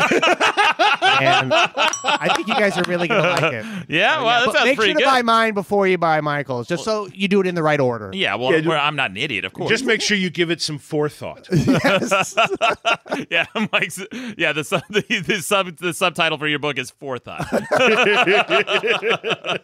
Oh, Michael, again, it's MichaelTabb.WGA.com. Yes. Okay, and that's TABB, two B's. Don't forget the second B. Thank you again. We'll link to your Twitter, plug your book as well. Please check it out, guys. There's so much wisdom in it. Michael, thank you so much for joining us. Thank you guys so much for having me. This was a frickin' blast. Absolutely. I have another voicemail. So this is a mechanic calling in with a correction because I said going from 0 to 75 miles per hour in 4 seconds is pretty fucking fast. And I said it's probably faster than most race cars. Well, we got a race car mechanic calling. Shit, Jesus Christ. Listen to this. Maddox, I was listening to the podcast from 2 weeks ago. I forgot what it was about. But you said something at the tail end of the show where you talked about that roller coaster, the new fastest roller coaster in the world, or fastest launch roller coaster. It just made my head explode with the pure cancer that I got from it. Which was, you said, 0 to 78 miles an hour in 2 seconds is faster than any race car. And that is 110% incorrect. I work on race cars for a living. I know all about them. I can tell you, a top-fueled drag car goes from 0 to 300 miles an hour in 4 seconds. So, anyway, I could not comment on it. Fuck Wales. Wait, so how quick did I had to speed that up a little bit. He went on for like a minute explaining why race cars go faster and how much faster they go and how many horsepower. I'm like, no one gives a shit, buddy. Yeah, it doesn't go fast is the explanation of how race cars go. Damn, son, where'd you find this? What is that? Yeah, I don't know. It's a new drop. So, Ron, you were busting my balls a couple of weeks ago when I said that you were like, oh, that talented Fortnite guy you like to watch? Yeah, that dude. Yeah, well, that guy. Yeah, we got a voicemail about that. Listen to this. Okay. Hey, Ron, I was just letting you know that talented Fortnite guy that Maddox was having you watch was actually Maddox. Boom! Yeah, it's me. No. It's gonna be like, I was about to be impressed, actually. No, Wait, no. really? It's Nick A30, but I've actually gotten pretty decent at that game. Like to the point Great, where good for you. Where does that go on your resume? We'll see. Maybe I'll be MLG, Ron. Maybe I'll be It's MLG. not that fucking gaming thing. Yeah, maybe They Major League do Gaming. make millions of dollars. They do, yeah. We got another voicemail. This is a caller call out about the caller who called in about Minnesota. Because last week, some guy called in talking about Minnesota and how people in Minnesota don't really say duck, duck, gray duck. And Yeah. I remember that, yeah. hot dish, whatever the fuck that cheesy bullshit is. Yeah, remember we hung out with Taylor later that day, and he was like, people totally say duck, duck, great duck. Yeah, Taylor was really He was fired real up. fired up about it. It was Yeah. like the first game, and he's like, that caller is he's trolling you. He messaged in the chat room while that happened. He goes, "That guy's a troll." And then he came over and he was like, "That guy was totally trolling." Yeah, he was real fired up about it. Well, we got a voicemail about this. Listen to this. Hey, this is Mike from Minnesota again. I have a caller call out for the other guy from Minnesota from the Comedy Has to Be Funny episode. Caller call out. You've never had hot dish and you don't know anybody who says duck, duck, gray duck? I question whether you're from Minnesota. Wow. Later. I think we need a couple more people. If they live in Minnesota and you listen to the show, call in and let us know, have you had hot dish? And do you say duck, duck, gray duck? And do you know Taylor personally? We will. I think the answer will be yes to all of those. Oh, and also, is that whole beg thing a real thing? Because I still don't buy it. Yeah. Oh, man. I got another voicemail about that. I don't think I brought that in, but some guy was like, yeah, that's not. But if you're from Minnesota, please call in. I honestly want to know, hot dish, duck, duck, gray duck, beg. You know what? The bag thing, just if you're a person, right, and you are going around in society and you always hear people saying this one word differently than the way you're saying it, wouldn't you be like, maybe I'm saying it wrong? Or like just watching TV and radio, the word bag gets said and it's never beg. Yeah. So I just don't buy that that's a thing. Because my brother lives in Minneapolis. I go visit him frequently. Not like I'm up there all the time, but I've been up there long enough where if somebody said beg, I go, excuse me? I beg your pardon? Yeah. Like I've done grocery shopping there and no one's ever said, hey, sir, do you want a beg? I'm No. like, no, I want a bag. Yeah, I would like a bag, and I would not like to beg. Yeah. So we got another voicemail. So I guess in the Paul Flart episode, we got a. I told people a story. I don't even remember how this came up, but I was talking about what makes me fart, and I drank milk and ate some pepperoncinis or something. I thought, I remember that. yeah, and it caused like the milk to curdle. We got a voicemail about this. No, now I remember Listen that. to this. I know this is late. I just catched up on the podcast, but listening to you describe milk curdling inside your stomach is the grossest thing I've heard in a long time, and nothing grosses me out. I mean, like, does Maddox cheese come out? Ugh. But yeah, that's the grossest thing I heard since my classmate, they found teeth and hair in her stomach, and they figured out that she ate her twin. Like, she absorbed her twin in utero, and yeah, that's the grossest thing I've ever heard since that. But yeah, I'm pro the fart shaming movement, and I'll buy the t-shirt. Thanks. Hey. Wow. You rank up there. That is fucking... First of all, that's crazy that they found teeth and hair in her stomach. Yeah. Because she ate her twin and then it never like fully digested. Yeah, it's super... Because you can't digest teeth and hair. That's the only... How can you not digest hair? Hair is not digestible. But how does that not make its way through? I don't know. But the fact that your peppercini milk cheese curdling like ranks up there with that...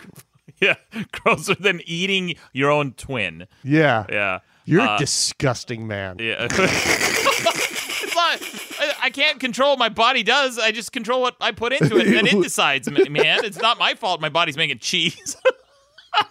Oh, my God. Have you shit cheese? No, I didn't shit cheese, Ron. I just shit diarrhea. Here's one last voicemail. So the most British caller in the universe called in again. Oh, yeah. Yeah, this guy. Listen to this voicemail. This is great. Oh, I wish Michael was here for this one, but we'll still talk about it. Listen to this. Good morning, gentlemen. Morning, Rob. Morning, Maddox. Rob? Yeah, not Rob. Sorry, Ron. Daisy. Bollocks, I did it again.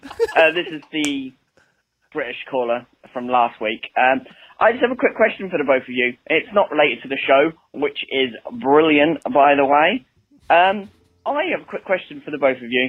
What is your favourite film of all time? Ron, favourite film of all time. Maddox, favourite film of all time. And the guest. I'll also ask the guest as well. My favourite film of all time is Die Hard. I think it's superb. Anyway, love the show. Yep. Yeah. All right. Bye-bye. Bye-bye. What a great caller. I love the most British caller. First of all, Die Hard's a great choice. Great choice. Which I saw very late in my life. I just saw it like 2 years ago for the What? first time. Yeah. Really? Yeah. Oh my gosh. So that surprises me so much. Yeah, this is something that drives people crazy about me, which is I see movies out of order. So I've seen Shrek 3 and I saw Alien, the Covenant, whatever, and I liked can see why people would drive crazy. I mean, I don't necessarily agree with it, but I can see why people would. Yeah. Because it shows a basic disrespect. It's like reading the last page of a book. You know what I mean? It's just like they went through all this work. They have this history, and then you're like, fuck it. I'll tell you. I'll watch the last Harry Potter first. I'll tell you. It's like, well, fuck you, man. But that's a serial. Like, I'll tell you why my method is better than watching them in order. Because everybody unanimously tends to hate the fourth or fifth sequel of a movie, right? Or the third, like Shrek 3, everybody hated. I saw Shrek 3, and it's the first Shrek movie I ever saw, and I thought it was hilarious. I thought, this movie's great. Why is everyone panning it? I saw Alien Covenant, loved it. And I came out of the movie, and my friend was like, oh, that movie sucked. I'm like, why? What sucked about it? He goes, well, all the other movies were better. I'm like, wait a second, I enjoyed this because I had nothing to compare it to. So you're telling me that there's an even better version of the movie I just saw? You went back home and watched like the original Shrek, and you're like, this is amazing! Yeah. So I enjoyed two movies, whereas you only enjoyed one, idiot. Who's the moron now? And so that's the thing. I saw Die Hard 4, never saw any of the others. I saw parts of Part 3. Oh my God. Then I went back and watched Die Hard 1. I'm like, oh my God, this is the best movie. It's so good. It's such a good movie. And I'm like, well, I still enjoyed Part 4 because I didn't have it to compare. You know, comparison is the thief of joy, Ron. And so that's why I watch movies out of order. You're welcome. There's a fucking Maddox tip. How about that? I like that Maddox tip. Yeah. I actually, okay. Yeah. I would say, well, what's your favorite movie? My favorite movie, the first thing that popped into my mind, and this might not be my final answer, but it's Army of Darkness. Army of Darkness. I've watched it so many times. Army of Darkness is up there. Big Lebowski, Ghostbusters, and Rambo: First Blood. Yeah, I mean, I always look at when people ask favorite movie. For me, it's watchability. It's how many times have you seen the movie. I'm a big fan of 80s movies. Love John Hughes films. I'm actually just finished reading a book called Brat Pack America, which is all about, it's like a love letter to 80s teen movies. I love that shit. It's such a good book. I would say, but mine, it's in that world, is Grosse Pointe Blank. With, I've never seen it. John Cusack and Minnie Driver. It's really good. Yeah, it's great. Awesome soundtrack. It's just one of those things it's about a hitman who goes back to his 10-year high school reunion, which is weird because in the movie, like, it's the 20-year. Like, that's like, but they call it the 10-year. I'm like, this is why is it 10? You all look like this is your 20-year. Yeah. And I don't know. I think that's my favorite movie. Other movies out there for me are Groundhog Day. Yeah, it's Groundhog Day. Groundhog Day might be actually my favorite movie. Groundhog Day. And Rushmore. And if I'm going to go with watchability, like I wouldn't want to say it's my favorite movie, but based on how many times I've seen it, Fifth Element. Fifth Element. I can't not watch The Fifth Element. Wow. If The Fifth Element is on, I am watching The Fifth Element. Huh. I just can't not watch it. Yeah, It's a weird, like, it's on. It's like, fuck, this is what I'm doing now. Yeah, I guess in terms of watchability and how many times I've seen it. I mean, Army of Darkness was that movie for me where one time I was flipping through channels and I was on Univision, so they had the Spanish dub. Oh, I would watch that. Yeah, yeah, it was the Spanish dub version of Army of Darkness. It's so much fun to watch stuff in Spanish. Well, I was watching it for like 15 minutes and didn't even realize it was in Spanish because I knew all the lines, and then I was like, oh, that accent sounded weird. I'm like, oh yeah, it's in Spanish. Whenever you hear a character be like, ¿qué? I would say probably Groundhog Day, actually, because it's like, I remember reading a bunch of history of like, they actually calculated how much time he actually spent repeating the day. Like they did the math, being like, how long would it take becoming a virtuoso piano player if you only had 1 hour a day to practice? Right. Like they kind of like had an attempt, and then they asked the director, and Harold Ramis did Groundhog Day, right? Yes. And he agreed. He was like, but it was about 10 years that he spent in that kind of purgatory. Wow. Which whenever I watched Groundhog Day, I also was like, that doesn't sound like a bad way of spending a life, like to be in this perpetual state of just self-improvement. Like, I don't know. I just was like, I don't know. There's worse ways to... And well, I thought about that movie a lot, and thought about the limits of travel that you could do if you have 24 hours to get from Punxsutawney, Pennsylvania, whatever, to anywhere else in the world. And eventually you're going to exhaust every transportation possibility and find your actual limit of how far you can get in the world, because you might not be able to make it to like Thailand or Bermuda in a day. And even if you do, you're going to spend like an hour and then wake up, the next day in the exact same location. So I thought about like, what is the possibility? Like, what if How you tried far to... away you could? I mean, you could get anywhere.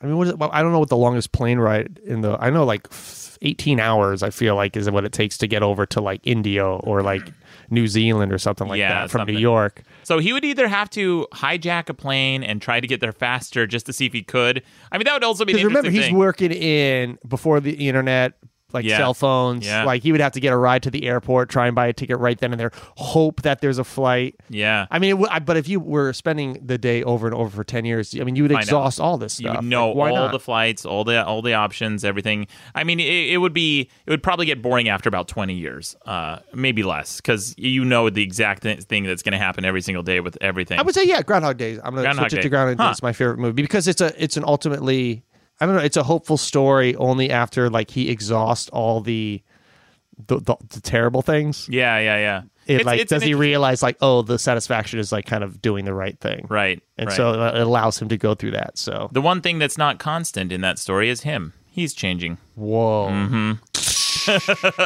We got a super chat from Snoozepad for $5 Canadian. He says, "Hey Maddox, is Fight Club still your favorite movie ever?" Oh shit, I forgot about Fight Club. I do like Fight Club a lot. Don't make Fight Club your favorite movie. No, That's like the CrossFit. It's not the CrossFit. Movies. No, if you say Fight Club, God, I already know we're going to talk about libertarianism at some point. You know what I mean? Like it's just like, ugh. Here's a conversation full of just your opinions. You know what I mean? Like, I do like Fight Club a lot. I like Fight Club too, but when you make it your favorite movie, it just says too much about you. It's not my top 5. My top 5 are Army of Darkness, Big Lebowski, Ghostbusters.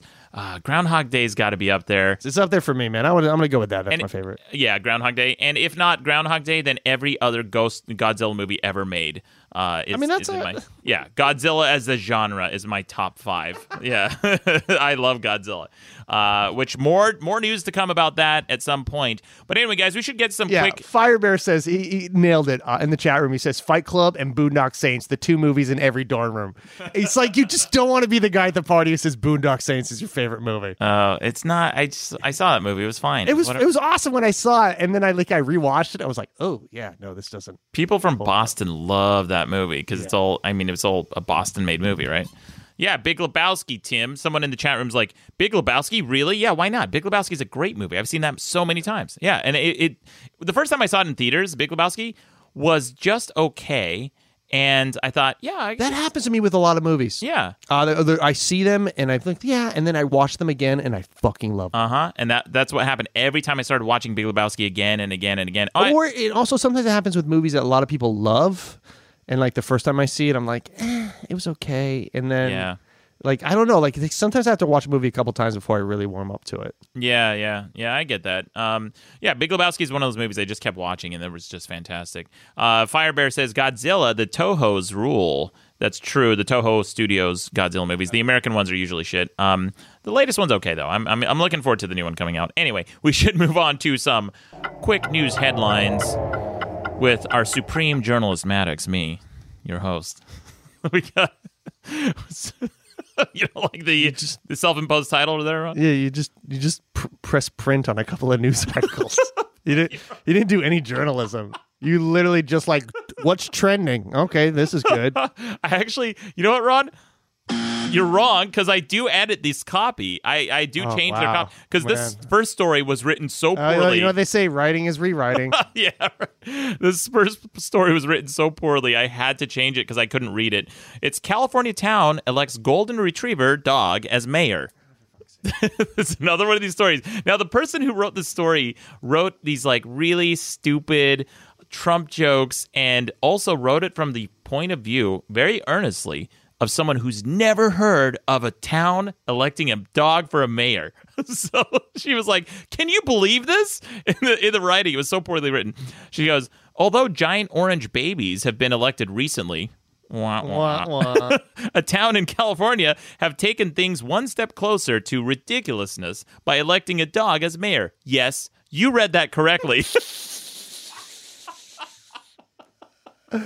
Oh my god, it's like everyone's aunt is the author of this article. Yeah. You read that right. I'm not a dog. making this up. Can you believe it? A dog.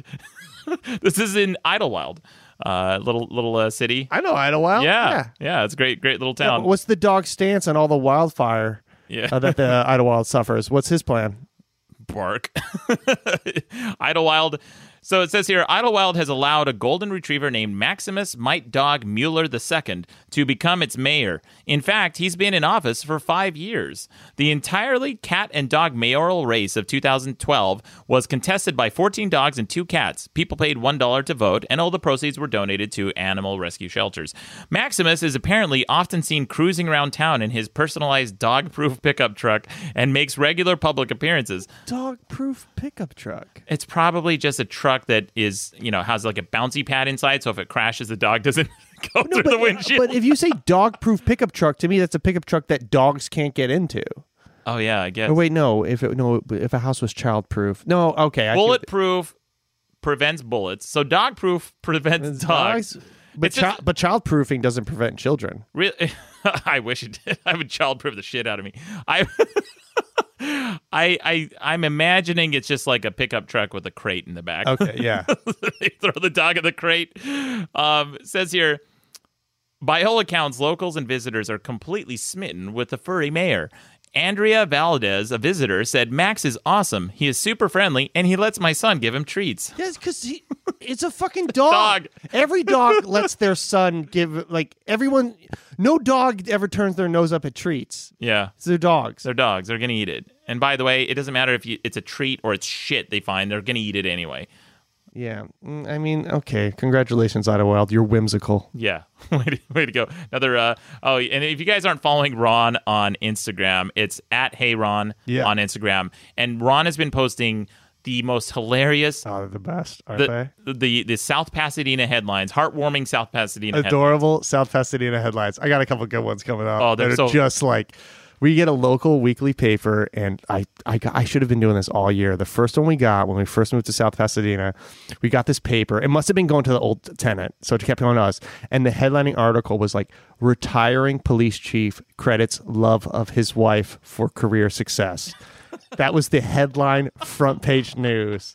And it was just like the most heartwarming, like, I couldn't have done it without Cindy.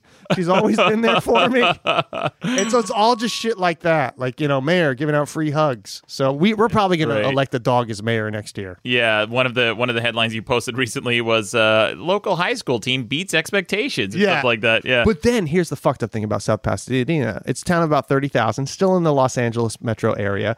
Every 9 months, something truly horrific will happen. Really? Like, remember that a couple of weeks ago, there was that a woman who was on ER. She was an actress on ER. She got fatally shot by the police. That was down the street. Like, it was not kind of. It was in South Pasadena. Yeah. But that's like, so it's weird to have this paper where you get all this like cheery, feel good stories, and then once every 9 months it'll be like, child kidnapped, and it's like this horrific story where you're like, Jesus fucking Christ, like it's really crazy. What if it's a cover? Like, this is happening all the time, these horrific stories, and they're just like every now and then one will slip through and they fire that guy. Yeah. Hey, what are you doing, man? Come on, just talk about the bake sales. Well, I have another story here. World's worst commutes, 30 cities with the worst traffic, and I looked at. Can you guess what?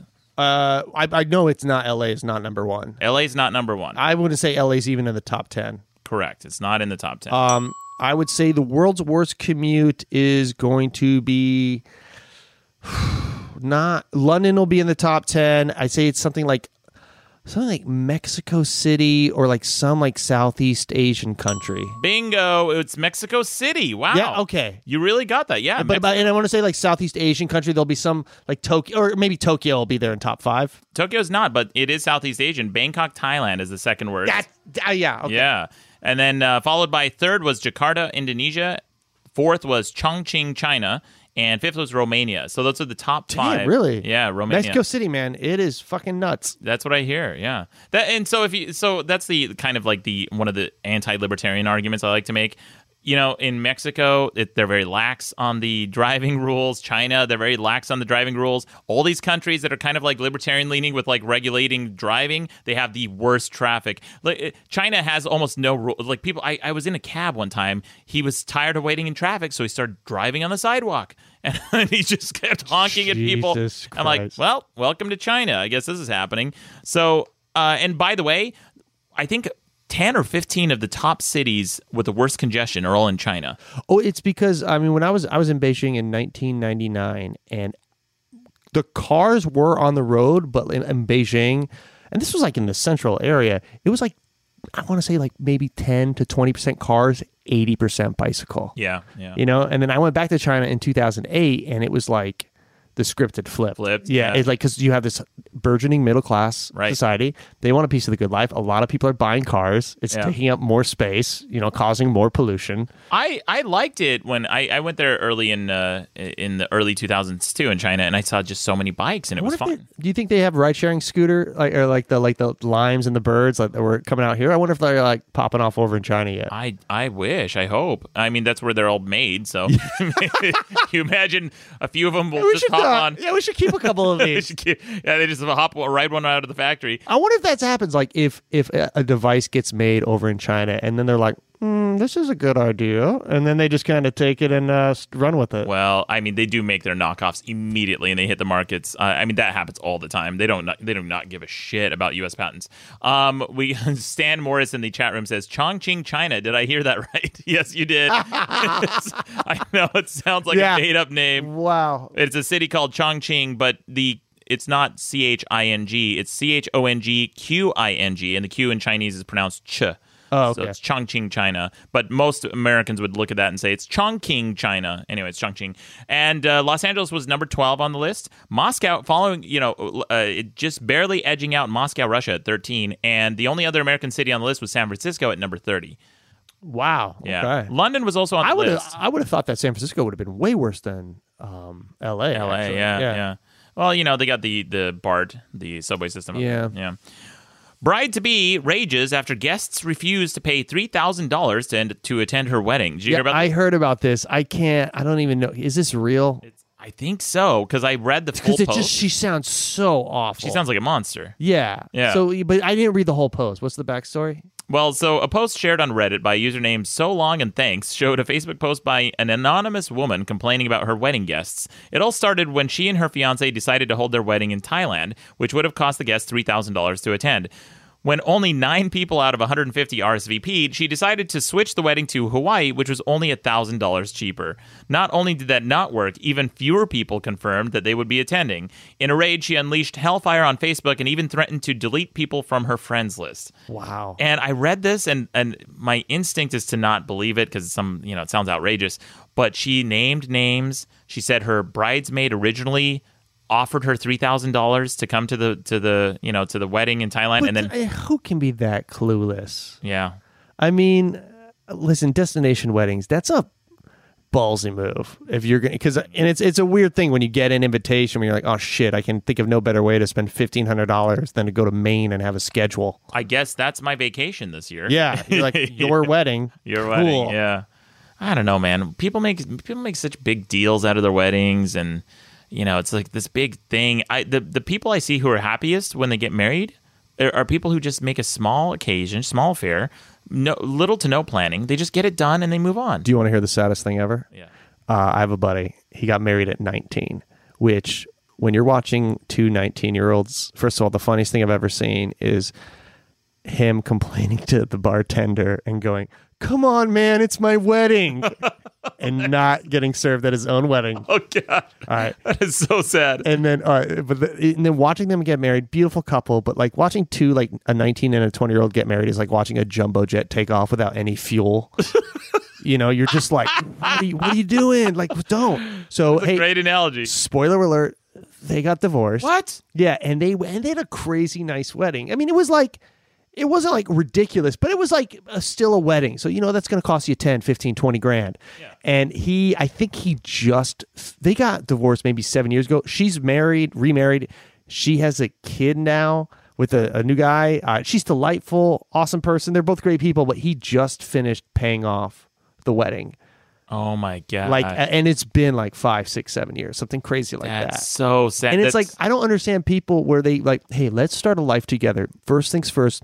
Let's get in some serious debt. Yeah. I had like just make it like we were buying it. I don't know why we all like it has to be this ridiculously big thing. It just needs to show commitment to each other. Right. I would love to get married, and then like instead of doing a honeymoon, I would love to be able to like take 2 months off and just drive around the country and like visit national parks. Yeah, with my beloved. Like to me, that would be the coolest thing. Like I'd rather take the money, do something and with spend it on that. Yeah, something that would go for 2 months rather than something that'll last for 6 to 8 hours. Right. I remember one time a good friend of mine was getting married, and her side of the family and the groom's side of the family had raised something like $30,000 for the wedding, and she was like, "Yeah, it's probably not. We're trying to get a little bit more." I'm like, dude, that's $30,000 you've raised for a wedding. Why not just cancel the wedding and put it towards a house? Make it a down payment. Oh my God, yeah. Yeah. And she goes, well, no, it's for the wedding. I'm like, are you kidding me? Buy a house, put the wedding in the backyard. Yeah, you're going to buy something that's going to last you 30 years versus you're going to blow 30 grand in one night? Like how much was a wedding back in the 30s? Like a normal wedding. I would love to see that, like how much a wedding was in 1850, 1900, 1950, 2000. Yeah. And like you're telling me that like this is how we're supposed to get married. It seems and people wrong. Like it just seems weird, like because it's a turn and burn affair. So you show up, you get your venue, and they're like, okay, well here are the menu options. Right. Okay, well here's the centerpiece. Okay, here's the list of DJs. It's the same fucking shit. You're just choosing out like individual things, and they're like, well, if you really care, you'll get this centerpiece, right? And it's like it's just a shakedown, man. And it's like venues. I have friends who like want to have a little party at a restaurant here in LA, and then I think this is should be illegal, but you'll like try and say like it's not. Oh, we're just having a party, and they're like, oh, what's it for? Like, oh, it's just a family gathering. And then once they find out it's a wedding, they just immediately the price gets doubled, which to me is like fucking insane. Yeah. Like that should be like illegal. It should be legal. We're like, why does it matter what it is? I am just renting out the room, and they find out if it's a wedding, all the prices double. You know what, Ron? I changed my answer. Should be law. Double it, triple it, discourage that shit. Make it more painful for these idiots. You suckers want to do this? I would love to, if anybody got married, listening to this, call in, let us know how much your wedding cost. Yeah. I would be really interested to see how much an average wedding costs. I know Mormon weddings are super cheap. I had a friend a long time ago in Utah asked me to be a groomsman in his wedding, and he's like, "Yeah, well, here's the information. There's no open bar. Yeah, there's no bar at all. It was just a potato chip casserole, probably for dinner. They had angel cake and like punch or something. Anyway, I had to rent my own tux. I'm like, fine. I will whatever. say this though: every Mormon girl I've ever met has been like crazy attractive. That's what everyone says. I remember working with a Mormon girl at a restaurant, and it was like insane. Everyone says that, and I remember every time I go back to Utah, I look around. I'm like, what the fuck are people talking about? Everyone here, this looks like their face is scrunched in a little too much. You know what I mean? And I'll show you because Julia Stiles, her face kind of looks a little scrunched in, like she just smelled a fart. If you Google Utah cheerleader, okay, every cheerleader in high school looked kind of the same because that's people are like, oh, cheerleaders are supposed to be the hottest girls in school, right? Look up Utah high school cheerleader. All the girls have the same face, and it's all kind of. You might want to search that in incognito mode just so you don't piss off your wife. Because I don't think she's going to buy. Maddox told me to look it up. Pie Sniper in the chat room says Mormons are cool. Suck me. They are cool. I guess. I've had a bunch of Mormon friends. I got Mormons in my family. They're delightful people for the most part. I mean, I'm sure there's a couple of weirdos. Oh, there's some just weirdos. Like everywhere. Oh, so this wedding, my friend getting married in Utah. He goes, "Oh, Maddox, never get married, man." I'm like, "Yeah," and he goes, "Yeah, man. It's crazy expensive." I'm like, "Oh, yeah?" He goes, "Yeah, I think I've already spent $2,000 on this wedding." Like, even then, I had like no frame of reference, but I'm like, that sounds really low. That sounds like absurdly low. How do you spend so little? Yeah, and then I it was most Mormon weddings are done in like church gyms. So, they cut down on costs and that sort of thing. I get it. Save your money. Hey, man, I say. Go on a honeymoon. Well, we just got, I feel like this new segment, we've been getting real. Yeah. Talking about like deep favorite movies. Yeah. The finances of a wedding? This has been... For a second, I forgot we were doing a podcast. I know. I'm just really enjoying this conversation. Yeah, you guys, how long have we been talking you now? guys are benefiting just from our banter here. So we have one last story here. Marine treasure hunter, speaking of money, set sail to find 300 billion pounds worth of war gold. Oh, I fucking love these kind of stories. Yeah. Yeah, absolutely. 300 billion There's pounds. so much like treasure from ships, and I think this stuff is like so interesting that people go out and they're like, yeah, buried treasure hunters, but at sea. And they keep finding it too. So extensive research. And it's in the middle of the ocean, so it's kind of up. I think it's like up for grabs. Yeah, I was reading about That's that. why I don't know. Like, does it belong to a government? Like, yeah, they who kind can lay of claim to it? Well, they kind of talked about it in this article, but I wasn't very clear. I'll read it and see if we can figure it out. But it says extensive research over many years has identified the locations of hundreds of the 7,500 merchant ships lost in both world wars. So I guess there were all these merchant ships that would transport, gold and silver. Well, the gold bullion was shipped to the U.S. and other locations for safekeeping and to pay for munitions and goods. Whilst there wasn't much information on which ships carried silver, the gold shipments were classified as top secret, meaning that data on possible locations were scarce. So they wouldn't even transport like the coordinates or anything of these gold ships because they were so paranoid that someone would intercept these, pirates or whatever. So that they wouldn't even document where these ships were going a lot of times. So if any were lost at sea, they were just gone forever. And they had a little bit of information on silver ships. So the International Salvage Convention states that the salver gets back costs and then shares equally the value of any salvage materials with the owner. The Department of Transport, the custodians of the War Risk Insurance Program, suggested to Mr. Reed that the government would not take more than a 40% share.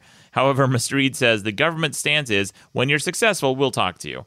So But how do they know who the owner is? I guess because they're able to like document where the ship and where like what kind of ship it was. Yeah. And, like, well, that gets a little identifying tricky. characteristics, like Yeah, so then that gets a little tricky because if you find like an old Greek warship that had sunk, does that money then belong to Greece, the country of Greece? Because the government's going to, of course, they're going to say, yeah, that's ours, that's ours. But I mean, there are like the government.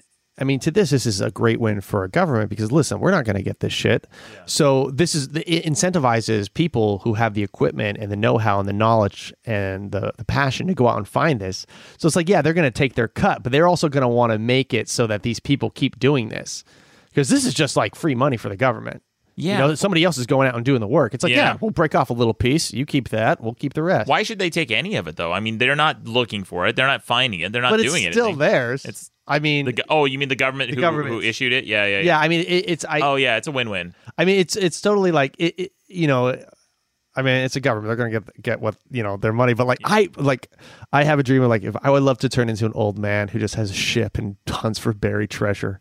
Yeah. Scuba dives all over the world. Like, how fucking cool would that be? I'd do that tomorrow, dude. Dude, I know. Yeah. Spearfish in the morning, hunt for buried treasure in the afternoon. Yeah, fuck it, dude. God damn. Take a shit off the side of the boat. Yeah. Yeah. I was just talking to someone who, I don't want to say who, but he said he surfs. Yeah. And he took one time he took a shit in the water. Yeah.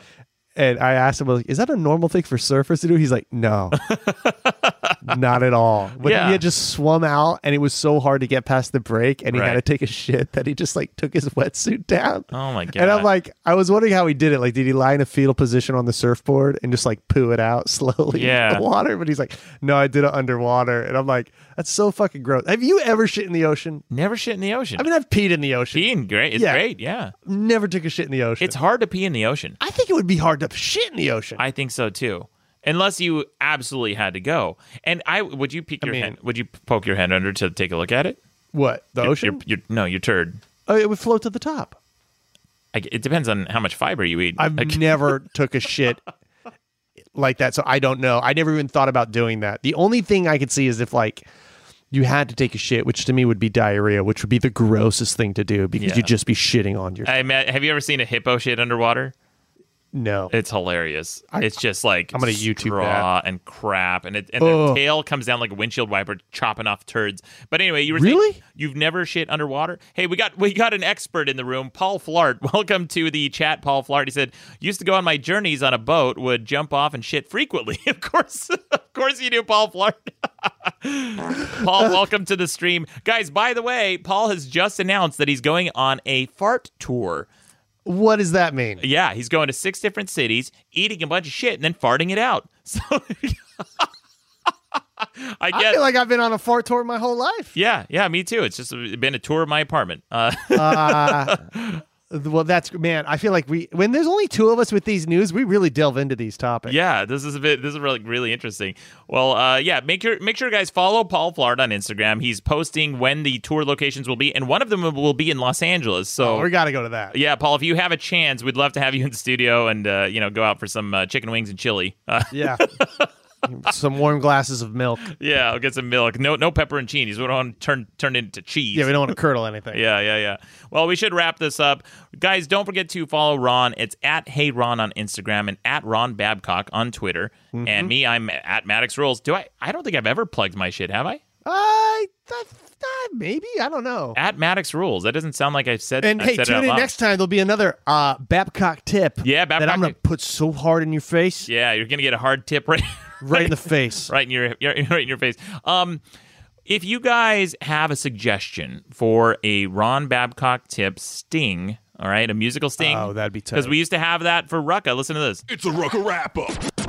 And that was like Jesse P.S. from Pod Awful saying that, and I added the the scratch track to it. So if you guys have a suggestion for a sting for the Babcock tip, send that in to us. We'll possibly use it on the show. We'll play it on a future episode. We may even have it be a contest. That might be I've always wanted to have my own sting. Oh yeah. It'd be fantastic.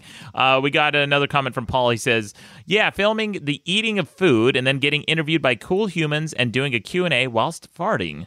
So that's what you have to look forward to when Paul comes to L.A. Fendula Ratsk says, "You just plugged your shit for 2 hours." Yeah, on my show where my logo is just like all over the background and on the screen and my URL, I'm like, have I ever plugged anything? My God, I can't believe it even. Oh my God. Yeah. All right. Well, thank you again to our guest this week, Michael Tabb. Fantastic guest. Really fun episode. Check out his book, guys. Again. I'm honestly going to check out his book. That was actually the way he spoke about it was so like, I don't know. I really like talking about it. I love the way like Mike most talks. time when people talk about movies, like that part of movies, it's just like, oh my God, I want to fucking kill myself. Like I don't want to listen to you. But I really enjoyed the way he spoke about it. It was really, and I love the idea of like figuring everything out before you start even like, I don't know. It seems like a very economical way of going through a creative journey. And you can tell how much experience he has just as a writer because of the way he talks. Every sentence sounds like it's structured like a writer would structure a sentence, which is very thoughtful, very intentional, very preconceived. So it was fascinating listening to him. I've totally been writing the wrong way for like ever. Yeah, I'm actually going to check this out because this sounds like a very useful and an interesting book, an interesting read. And don't forget to vote on the website, guys. It's madcastmedia.com. Thank you again to the Rear Admiral of Tangents, Ron Babcock. Thank you. Thank you to our guest this week, Michael Tabb. But most of all, you're welcome. Yeah, Maddox. Dave Chappelle was super, super fucking subtle in talking about Bill Cosby, but he straight up has the very next segment be about, all right, let's talk about Bill Cosby. He rapes, but he saves. It's subtle. Subtle. Not sure if you picked up on that, dumbass. Okay. Douchebag of the week.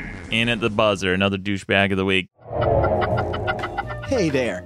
Don't forget to subscribe to Madcast shows on iTunes, Stitcher, or your favorite podcast app. Okay, bye. Madcast Media Network.